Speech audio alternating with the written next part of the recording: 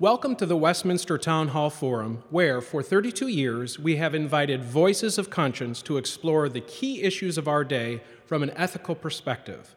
Learn more about the forum online at westminsterforum.org. You can like us on Facebook and follow us on Twitter as well. My name is Nathan Dungan. I'm founder and president of Share Save Spend and the guest moderator of the forum. It is my pleasure to introduce today's speaker.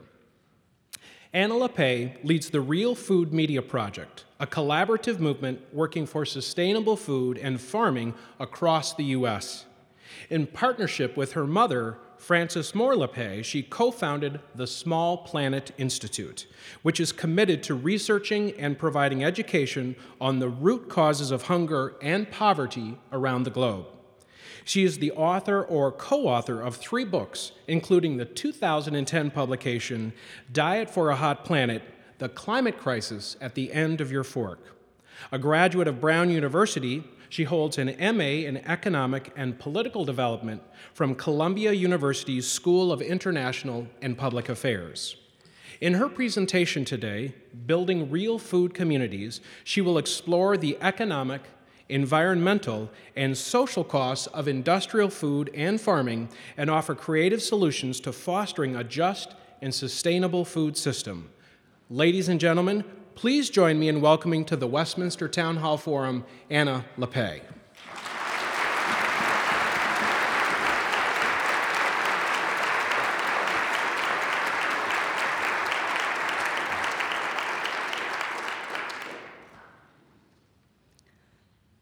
I wake up one morning absolutely panicked. It's my first semester in college, and I've just missed my alarm clock.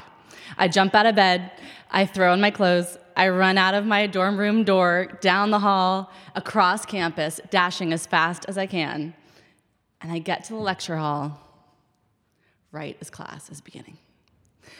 So I heave a big sigh of relief, I pull out my notebook, and I get ready to focus. And I notice at that point that the person standing at the front of the room isn't my professor, but a guest lecturer. And I think, I didn't notice that from the syllabus. And I start listening to the lecture, and she's really, really, really off topic. But I think, maybe she wasn't fully briefed on what we're studying in this class, and I give her the benefit of the doubt. And as I'm taking notes, I realize that on the chalkboard behind her, there's all of these notes from a history class that I think the teaching assistants in our class have gotten so lazy they didn't even bother to erase the notes on the board. But okay, maybe they were just too busy. And after a few more minutes go by, the teaching assistants stop the class to pass out course evaluations, and I look for my TA, kind of ready to say hi. I don't see her anywhere, but I think, maybe she's just out sick that day, and or it's a big class, maybe she's up in the front, I don't see her. So they hand out the course evaluations, and I notice at the top of the course evaluations, it says European History 101, which I promptly cross out and write Anthropology 50, and think again about these lazy TAs that didn't even print their own course evaluation forms. And then I proceed to fill out the entire form. I was trying to be very constructive in my criticism, and I turn this form in to the nearest TA. At which point, a friend of mine sitting 2 rows up turns around and says, "Anna, I didn't know you were in my history class." So I don't know if any of you have ever had this experience, maybe you have, of having facts hitting you right in the face, and yet you figure out a way to make sense of them. I was so sure that I was in the right class that despite all the, in retrospect, obvious evidence that I certainly was not, I didn't see any of it. So why is it that? Why do we do that? Well, cognitive scientists have found that one of the ways that we human beings have found to make sense of the world, we are bombarded with so much information every single day that one of the ways that we handle that is to create these frames in our mind, what the Swiss psychologist Jean Piaget talked about as schemas, sort of orienting principles and ways of making sense of the world. And in a way, it's ingenious, it's handy, it's very smart to do that because we need to when you think about all the information that comes at us. But what can happen with those schema in our mind is they can be so powerful and so dominant that we will ignore the facts before we toss out the frame if the facts don't fit our frame. And so I'm here today to talk about how we build real food communities. How is it that we can create communities where everyone is fed, where the food that we grow is good for our bodies and good for the farmers and good for the planet? And I'm going to suggest that one of the ways that we do that requires that we focus and talk about how we think about the world. And what are the dominant schemas that we hold in our mind about food and farming? And what I want to suggest is that one of those most dominant schemas about food and farming that many of us hold is actually blocking us from seeing those facts right in front of us. It's blocking us from seeing a crisis, and it's also blocking us from seeing incredible possibility. So what is one of these dominant schemas that's doing this to our minds? It's that industrial agriculture is the best and the only way to feed all of us, and especially on a planet with a growing population. So what do I mean by industrial agriculture? It's a type of system dependent on chemical herbicides and insecticides and other pesticides, a system that's dependent on synthetic fertilizer to get soil fertility, energy-intensive irrigation, and when it comes to livestock, confining animals into factory farms or confined animal feeding operations. So the second half of this conviction, so that's the first part, that industrial ag is sort of the only way we're going to produce enough. The second half of this conviction is that sustainably grown foods, local foods, it might sound really nice. I mean, who among us doesn't like to stroll through a farmer's market or eat a just-picked heirloom tomato?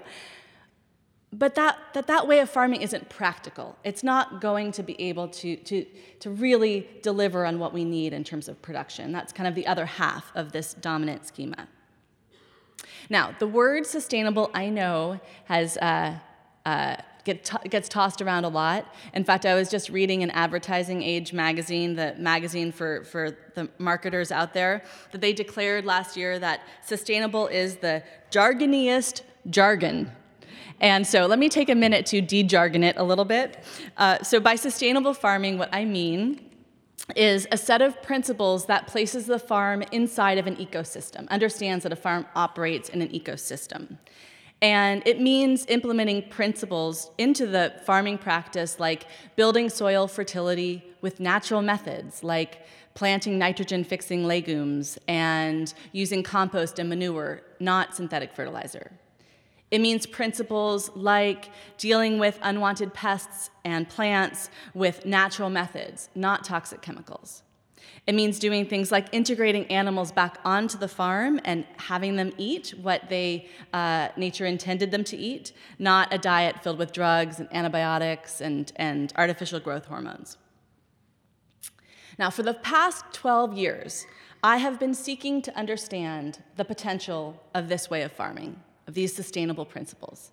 And to do that, I've traveled to farms all around the world, from Poland, Brazil, Bangladesh, India, and to many states across this country, including right here in Minnesota.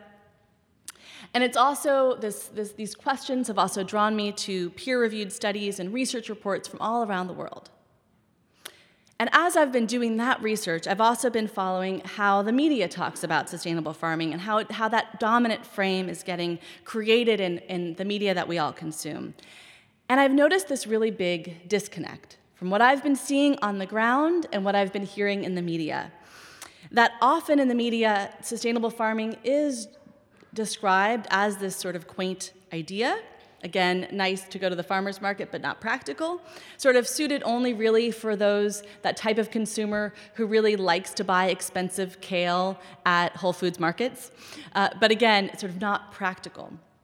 And I could get into a little bit more in the Q&A about how we're hearing these messages in the media. But for now, what I want to do is dive into what are the facts on the ground, right? What do you hear and see when you talk to sustainable farmers around the world and tap into this incredible body of research that's emerged in the past decade? Because what I want to suggest is that when you do that, when you listen to those facts, what you hear is an incredibly good news story about sustainable farming. What if I were to tell you that there is a new technology in agriculture, one that yields as much and sometimes even more than industrial agriculture methods, and at the same time reduces chemical pesticide use by 97%, reduces energy and fossil fuel use by up to 55%, and sends biodiversity measurements and soil fertility measurements off the charts. That would be pretty exciting, right? You might say, well, that technology sounds great. Where do we get it? How do we buy it? That technology exists. It's called sustainable farming. And in an incredible study that came out recently by researchers in Europe, they documented exactly that, exactly those results from sustainable practices on the farm. And what if I were to tell you that researchers evaluating agriculture programs across the entire continent of Africa discovered that the relatively inexpensive practices of sustainable farming were making a huge difference for farmers who started integrating those principles onto their farm, increasing yields and improving incomes dramatically. Improving incomes because, think about it, those sustainable principles I mentioned are principles that anyone with the education and training can implement. You don't have to buy seeds, you don't have to buy chemicals, you don't have to buy fertilizer. So it's in a way, it's a very liberating way of farming for cash-poor farmers around the world. It's the kinds of good news evidence that came out in probably one of the most important reports about food that no one's ever heard about, called the ISTAD report. Maybe some of you have. When I ask audiences if anyone in this audiences in this country, if anyone's heard of this report, I rarely get one hand up. The report is, it's a bit of a mouthful. The full name is the International Assessment of Agricultural Knowledge, Science, and Technology for Development. You can remember it as the ISTAD report. And what this assessment involved was research by 400 experts from all around the world who looked at the best practices in agriculture all around the world over 4.5 years. It was a report commissioned by the World Bank and the United Nations. And what did this body of experts discover? They discovered similar things to what I've already mentioned. They discovered that sustainable farming is an incredibly effective way to deliver on yields without requiring farmers spend so much money on inputs. They discovered, in fact, their consensus was that we must, if we truly are to feed the world in the future, we must move in this direction of supporting sustainable farming. So in addition to all of this incredible good news that I've been discovering and this body of research that's growing, what I've also come across are the really powerful facts about what are the real costs of this industrial model of agriculture. That same ISTAD report found that while industrial agriculture can increase crop yields, that if you look holistically at what this does to farming communities and to rural economies and to people's health, they found that it does so at an incredible cost to public health, the environment, social equality, women's rights, and the very basis of food security. In fact, what we're finding is that this model of industrial agriculture is actually undermining the very natural resources that we are going to need to feed the future. And let me explain what I mean by that. There are lots of examples of how this is happening, and there are 3 that I think are the most important. 1, soil. So across the United States, industrial farms cause erosion and degradation much faster than topsoil can be rebuilt and replaced. In fact, a new report from Environmental Working Group last year found that some parts of our heartland are losing 64 tons of topsoil per acre every single year. No soil, no food, right? 2, water, another kind of key part of farming, right? What we're finding is that the industrial model that's so heavily reliant on water is draining one of the most important aquifers in this country at a rate so fast that if we continue along this path, within 30 years, that aquifer will be empty. Empty. And I like to think about an aquifer as sort of like fossil water, right? Once you deplete that aquifer, for all intents and purposes, that water is gone for our use. No water, no food. 3, climate. So the food system, when you look at it holistically, contributes directly and indirectly to nearly 1/3 of all greenhouse gas emissions that are driving the climate crisis. And I write about this in my most recent book. And when you think about that number, that's huge. That's so important to be wrapping our heads around. How do we reduce the food system's impact on the climate? Because you don't have to tell a farmer who was hit by record droughts last year that a stable climate is key to a healthy farm. Climate instability, fewer crops. So this is powerful stuff, I think. So why don't more of us believe that the industrial path is leading us in a way that is, to use a jargony word, unsustainable? Why don't more of us believe in the potential of sustainable food systems? Remember, our frames can be so powerful that we'll dismiss the facts before we toss the frame. Now, this isn't to say that facts are not important. It is simply to say that facts aren't enough. So how do we change our frame? How do we do what Jean Piaget called accommodate? How do we do that really, really hard work? Scientists have found that one of the most effective ways to change our frame are through moments of cognitive dissonance. So what is cognitive dissonance? It's that moment you experience, that inescapable contradiction between what you think you know, what your frame might be telling you, and what reality is telling you. So back in that college lecture hall, I had my moment of cognitive dissonance when my friend, a few rows up, informed me I was in the wrong class. I had to shed my frame and shed it pretty fast. In my travels, I've had many of these moments of cognitive dissonance, of what I think about food, what I thought I knew about food, and what I have been forced to understand by seeing that reality in my face. And I have talked to farmer after farmer after farmer who has shared with me their moments of cognitive dissonance with how they farmed. And in the case of the farmers that I've met, one of the most common moments of cognitive dissonance has been those moments where a farmer has realized that the chemical pesticides that they've been using on their industrial farm has been the cause of an illness or cancer for themselves, their husbands, their wives, their children. And it has forced them to ask, isn't there another way?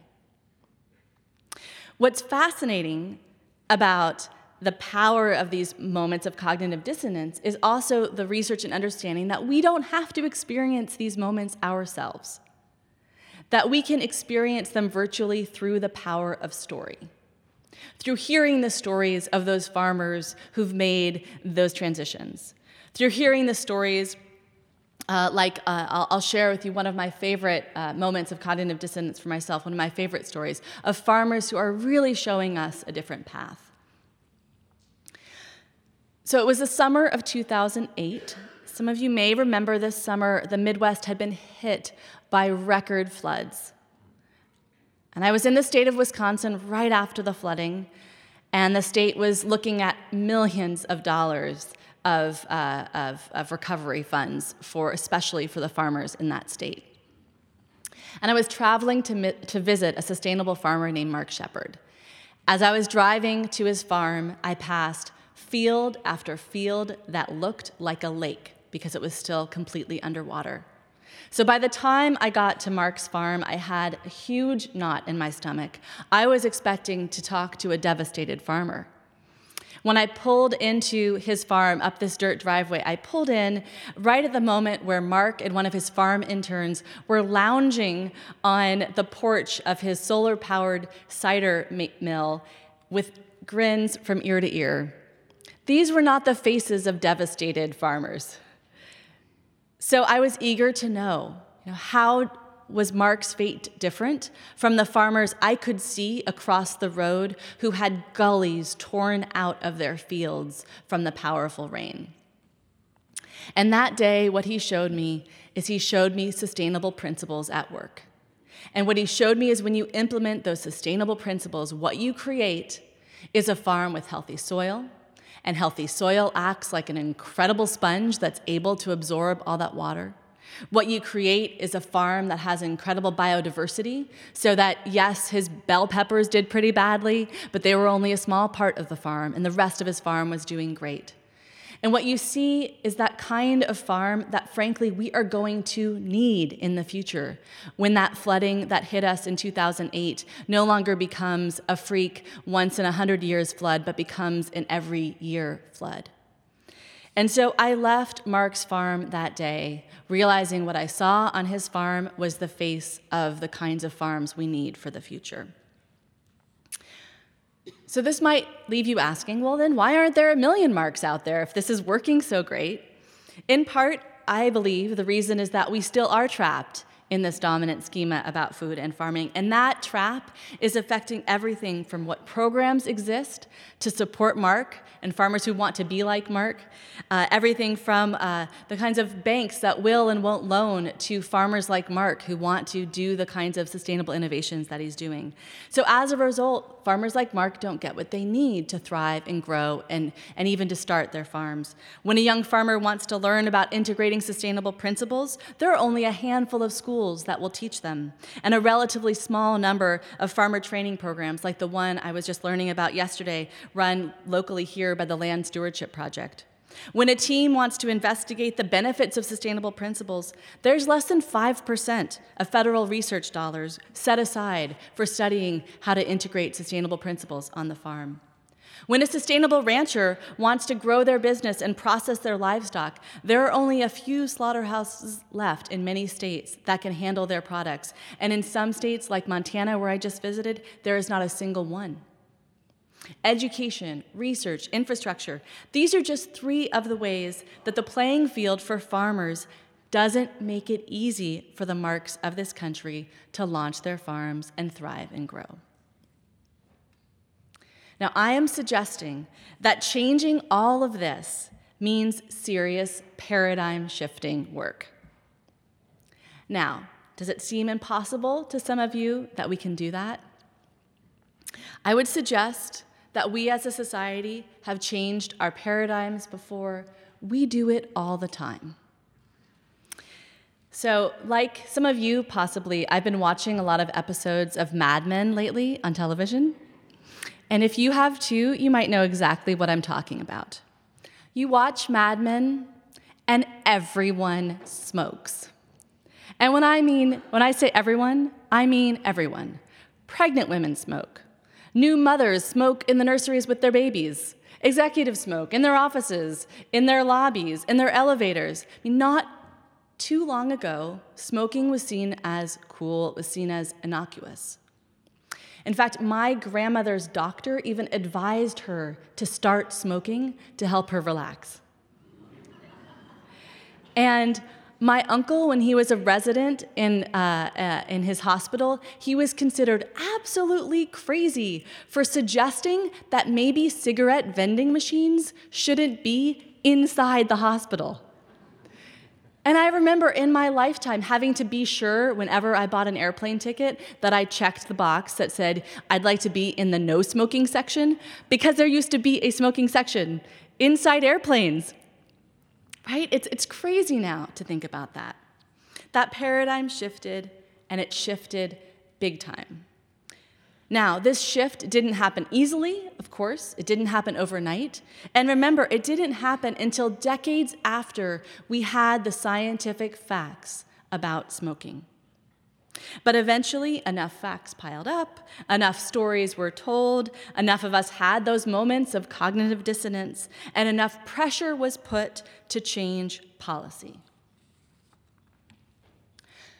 So I'm not saying that we'll make this paradigm shift about food overnight, but I know, because I've seen it with my own eyes, that this shift is already happening all across the planet. From leaders in the Buddhist nation of Bhutan, who've just declared that they want their country to be the first 100% organic food country on the planet, to the Department of the Environment in Ethiopia that's launching incredible farmer-to-farmer training programs to bring sustainable principles across the country. I've seen it in our country. I've seen this consciousness shift happening in every single one of the 7,864 communities that now have a farmer's market in them.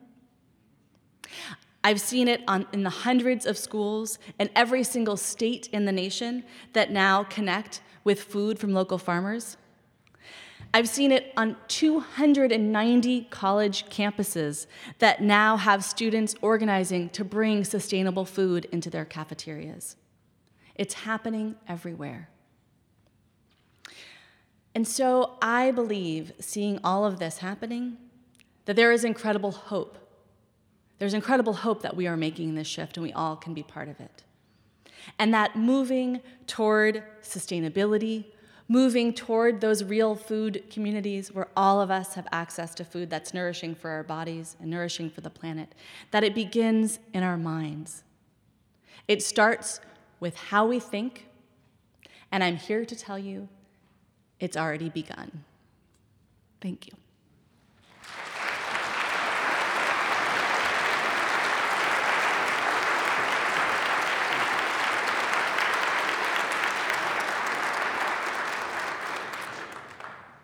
Thank you, Anna LePay. You are listening to the Westminster Town Hall Forum, broadcast from Westminster Presbyterian Church on the Nicollet Mall in downtown Minneapolis. Learn more about the forum online at westminsterforum.org. You can like us on Facebook and follow us on Twitter as well. I'm Nathan Dungan, the guest moderator of today's forum. Our speaker is sustainable food and farming activist Anna LePay. We'll be taking questions for our speaker from the radio audience through Twitter and Facebook.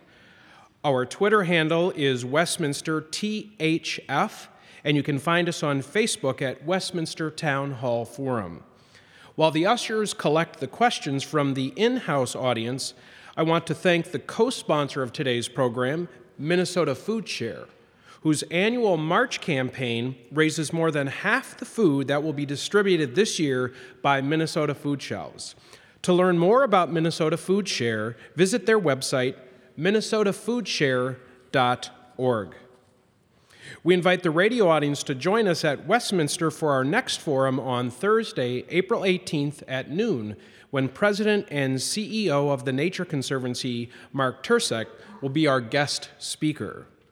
Ms. LePay, if you would return to the pulpit, I will present the questions from our audience.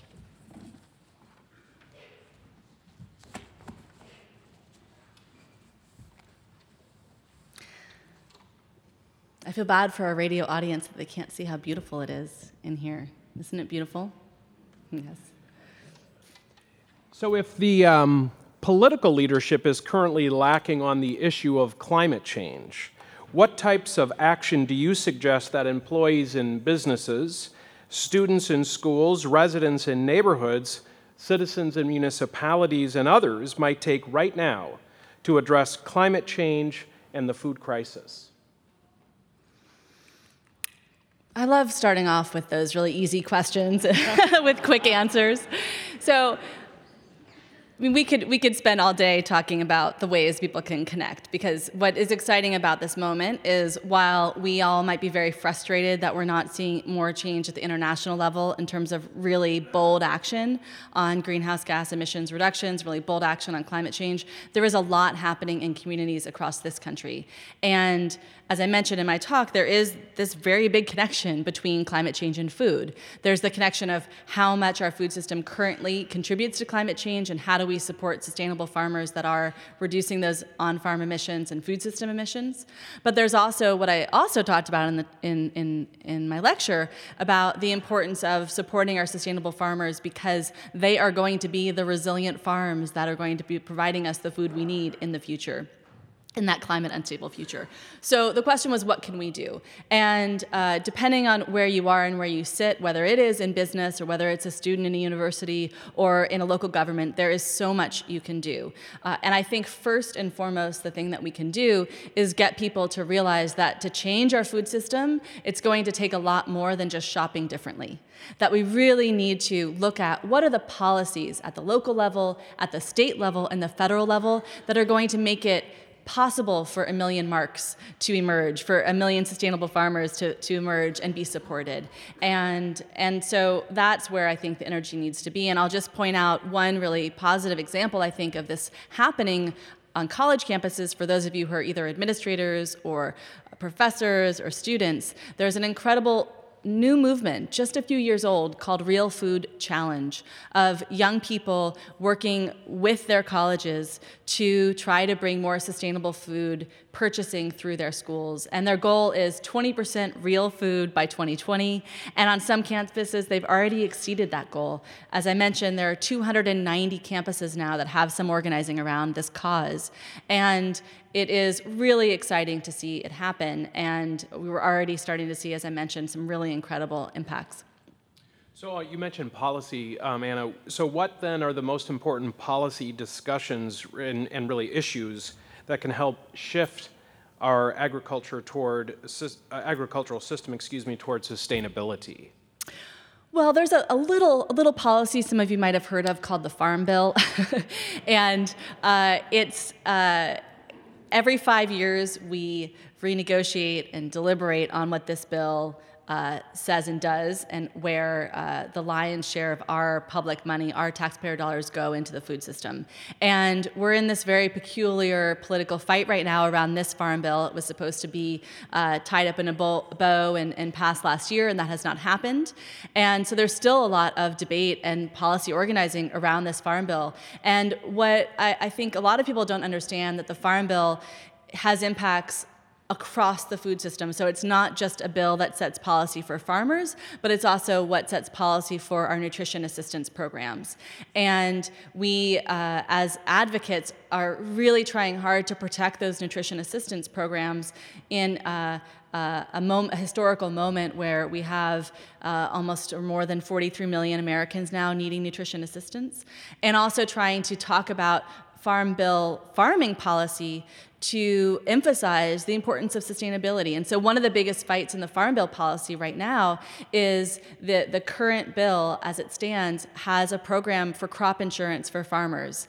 And the crop insurance program, as one of my colleagues puts it, is essentially a revenue guaranteeing program for the insurance industry. That it requires nothing of farmers in terms of being sure that they're conserving their water, conserving their soil, or taking measures to ensure that they are protecting their farmland, but it guarantees essentially their income. Now, advocates who are critical of crop insurance are incredibly supportive of farmers and understand that farmers of all people absolutely need that kind of safety net and that kind of insurance. But they say that you need to bundle that kind of insurance with a set of requirements that ensures that farmers are taking protective measures for their farm. One of the policy groups that's done a lot of work on this is based here. It's called the Institute for Agriculture and Trade Policy, and they had a great analogy about this. They said the way that current crop insurance policy is written, it's like guaranteeing homeowners fire insurance, but not requesting that they have a single fire extinguisher in their house, not making sure that they don't have open flames going in their kitchen. So it's saying not that farmers shouldn't have that protection, but saying that with all of the policies that are in the Farm Bill, let's look at it through that sustainability lens and through a lens that's encouraging farmers to make the right steps to protect the land. So kind of continuing that thread then, so don't many ag colleges depend on research, right? Mm-hmm. And then, so this person asked, can you discuss the relationship of ag colleges to the whole sustainable farm movement? Mm-hmm. Well, one of the really exciting trends that I'm seeing across the country are more and more universities and colleges getting interested in teaching sustainability principles. So a couple years ago, I was in Washington State, where a university in Washington State was just announcing their first master's program in organic agriculture. It was the first in the country at the time. There are a growing number of farmer apprenticeship programs in colleges that are, again, teaching farmers these principles. And that, to me, is very encouraging because, as my farmer friends like to tell me, another way you could define sustainable farming is knowledge-intensive farming. So if industrial agriculture is input-intensive, meaning you really need to buy those inputs, the fertilizers, the pesticides, you need to pay a lot for the water, you need to input a lot to get that high productivity. With sustainable farming, you need to think a lot. You need to understand ecologies, you need to understand your watershed, you need to understand so much about how your ecosystem works. And that requires education and training. And I mentioned this land stewardship project program that's farmer-to-farmer teaching. So it doesn't just have to happen at the university level, that there are a growing number of these grassroots farmer-to-farmer teaching programs that are helping farmers learn these methods too. So this is a fairly common question, a couple from the audience, one from Facebook. Please comment on the production and consumption of meat regarding sustainability. Mm-hmm. Yes, that is a very important question. And as the daughter of Frances Moore Lappé, who wrote what became a best-selling book, Diet for a Small Planet, 40 years ago, if you can believe it, that was one of the first looks at what is the impact of intensive animal operations on the planet, and was really critical of that way of raising livestock. I have strong opinions about this. I mean, the message that I think is really important for us to understand, and by us I mean those of us in this room, those of us in this country, is that when you talk about sustainability, you're talking about not only what are the sustainable principles like that I mentioned on the farm, but you're also talking about what does sustainable consumption look like. And what you find in this country is that we are over-consuming meat and dairy almost more than any other nation on the planet. And that nutritionists will tell you, if you look at what the average American consumes, we're consuming about twice as much protein as we need. And so we all, some of us more than others, but we all could reduce overall the amount of meat and dairy we're consuming without a single impact on our health. There are, of course, many ways to get high-protein diets without relying on meat and dairy. But to me, I think that conversation about sustainable consumption goes hand in hand with the conversation about sustainable production. That no matter how little meat and dairy we are consuming, if the way we are producing it is in confined animal feeding operations that are highly polluting, that are inhumane to the animals, that you don't have a sustainable equation, so that it needs to be on both hands. One of the most powerful studies I read recently was a study out of the EPA that found that the air quality outside of confined animal feeding operations or livestock factory farms was worse than in our most polluted cities. So again, we're talking about the meat and dairy conversation, I think always needs to marry the consumption part with the production part. Are there any companies leading the way in sustainable farming? Recognizable companies? Mm-hmm. That is a really good question, and I would say yes, there are. And one of the companies that I think is a great example of true sustainability in all senses, including kind of ensuring economic sustainability for farmers, is a farmer co-op called Organic Valley. I know there are many Organic Valley farmers in this state. It's now a national co-op, and thousands of farmers are part of it. And what Organic Valley does as a company is it really involves farmers in the decision-making about what prices they want to set for the milk and the meat and the produce that they're getting, and it really puts the farmers into the process. And when I've talked to Organic Valley farmers across this country, what I've heard is that because of having that connection to Organic Valley, that they're able to have stable prices for their product. They're not selling their product into a commodity market where you could work all year, just as hard as you did the year before, and the commodity price might drop so far that you do worse than zero in your balance sheet at the end of the year. And so having the kinds of price mechanisms that Organic Valley has and those guarantees, you're able to have farmers be able to invest in their farm, to know how much they're going to get the next year. And the farmer that I mentioned in my speech, Mark Shepard, he's an Organic Valley farmer, and he explained to me that one of the reasons why he is able to farm the way he does and to have that kind of biodiversity he has on his farm is that he sells his produce into the co-op, and they bundle a lot of farmers' products together to sell to really big buyers. So because of that, again, that infrastructure and that market mechanism, Mark is able to do the kinds of sustainability practices on his farm that make sense for his land. It makes sense for his farm. From one of the students in the crowd today, you stated that agriculture is responsible for 1/3 of greenhouse gas emissions. Can you explain how? Is it machinery, livestock, transportation, kind of some combination of all of the above? Mm-hmm. Again, one of those questions that it's hard to answer quickly, and because I ended up writing a whole book about it. But in a nutshell, if I were to kind of give you the Cliff Note version of my book, what I would say is that it is really quickly, it is about where we're farming, what we're farming, and how we are farming. So the where, one of the reasons why the food system is such a big impact on the climate is because agribusiness is expanding large commodity farming into some of the most precious and important rainforests on the planet.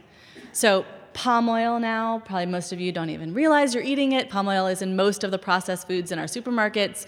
Palm oil is now being produced in these large plantations in Malaysia and Indonesia on land that was formerly really, really carbon-rich peat land.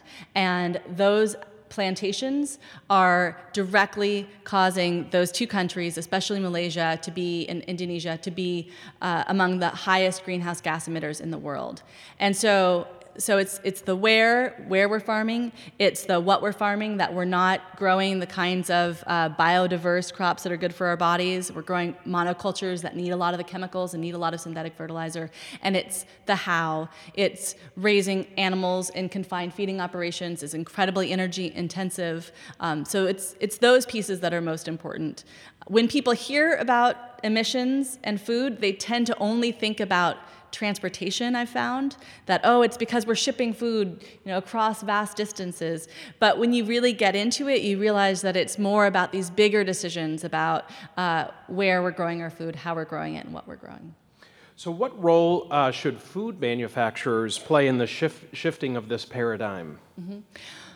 That's a great question, and I think there is a role, and there is also, in a way, sort of not a role.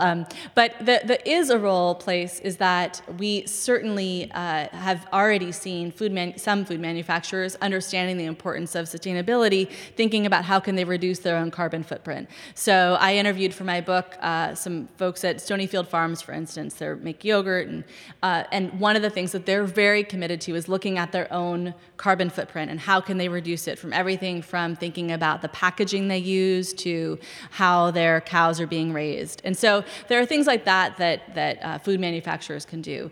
But on the other hand, what I think we all need to remember is that the food that is truly best for us and the food that's truly best for the climate is actually the food that is the least manufactured.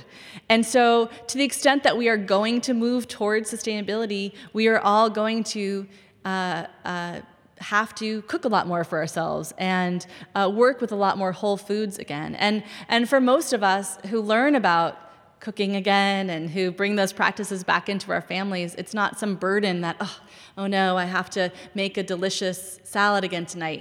It's something that feels great when you get those skills again. So I think, yes, food manufacturers need to be looking at their own carbon footprint, but we, as food eaters, also really need to be looking at a different whole sector of the supermarket and looking at whole foods as a way to be bringing sustainability into our diets. So your mother, Frances Moore Lappé, has been a significant thought leader in this space, obviously, for some time. To that end, she's probably had some impact on your thoughts and values around this topic. So as the parent of a young child, what would you say to other parents and grandparents about how they can influence attitudes, habits, and values of their children and or grandchildren? Mm-hmm. Yeah, so I have a 4-year-old and a 1-year-old daughter. So I think about this a lot these days.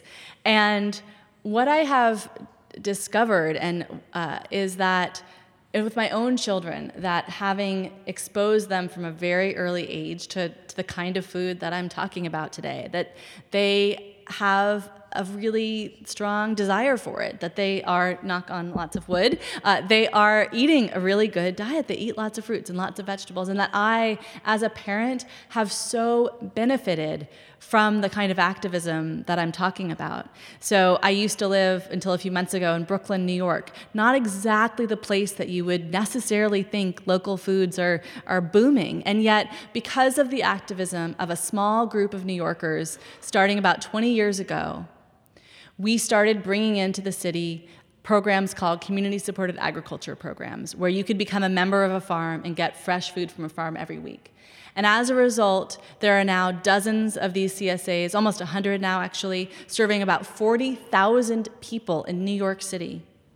And that as a young mom, I was able to have my daughter's first tastes of raspberries and peaches and strawberries and apples and pears and zucchini and tomatoes and corn and spinach and kale come from a farm that I knew and trusted, and be the most delicious, flavorful fruits and vegetables possible. And that was her first exposure to food. So then my message is that actually it is very easy to turn young people on to good food. Unfortunately, in our food environment, we as parents are challenged not by the desire of our children to eat this way, but by the fact that we operate in an environment where our children are bombarded with food marketing in so many ways beyond our control. The food industry is spending about $2 billion a year in marketing to children and teens, and many billions more in marketing they see anyway. So that while I might be doing it right at home, what's happening in her school, what's happening in her friends' homes, it's this bombardment of marketing and advertising. That, again, I'm excited to say that there are many people saying that this is harmful practices and deceitful practices that children shouldn't be advertised to in this way. Many people have asked this question, Anna. There's, by some estimates, this person had said nearly 17 million kids who are in the U.S. who are food insecure. And so what are their options, for people and families with limited financial resources? How do they participate in this shift, either having access to that, quality food, or what role do they play in this shift as well? Mm-hmm. Yeah, that's a really great question, and I was just listening to an interview with the director and a participant in a new film called A Place at the Table about hunger in America, and they were saying that about 1 in 4 children, I think it is hungry at some point in their young lives in this country, which is just really hard to wrap one's mind around, and so what I think is another area of this advocacy and of this work that gives me so much hope is seeing how people are working to figure out ways to improve access to good, healthy food for everyone, not just, as I mentioned, those folks who want to spend a lot on organic kale at Whole Foods. So the work that FoodShare is doing here in Minneapolis and in the state. And so thinking about how do we improve that access? How do we do things like pilot programs where now people on nutrition assistance, using SNAP, what used to be known as food stamps, can use SNAP at farmers markets, and piloting programs like they now have in New York and in Michigan and many other states, where the states have stepped in and created incentive programs where in New York City, if you use your food stamps at a farmer's market, for every $2 you spend, you can get $5 worth of produce. So it's incentivizing people to use their nutrition assistance on the food that is most nutritious to them. And we're also seeing all across the country local projects working with people across the economic spectrum in teaching them how to grow food for themselves. And that's another area that I think is really exciting. We have time for one final question.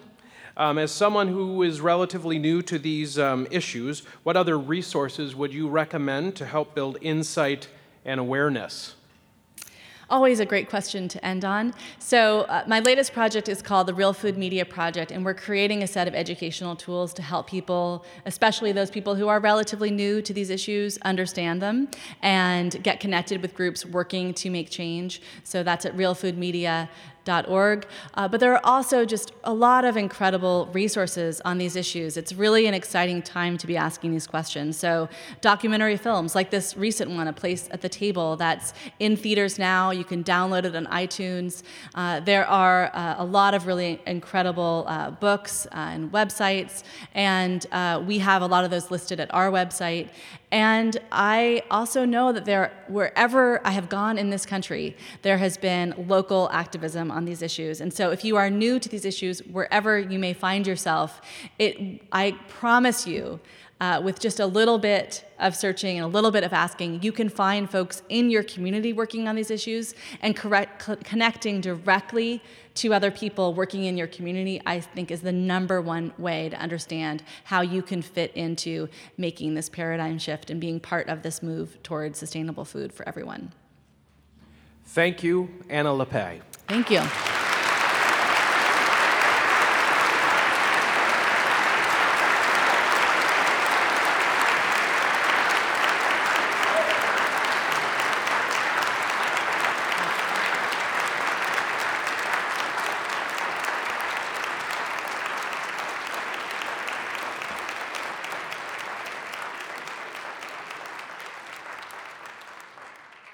They like you. They really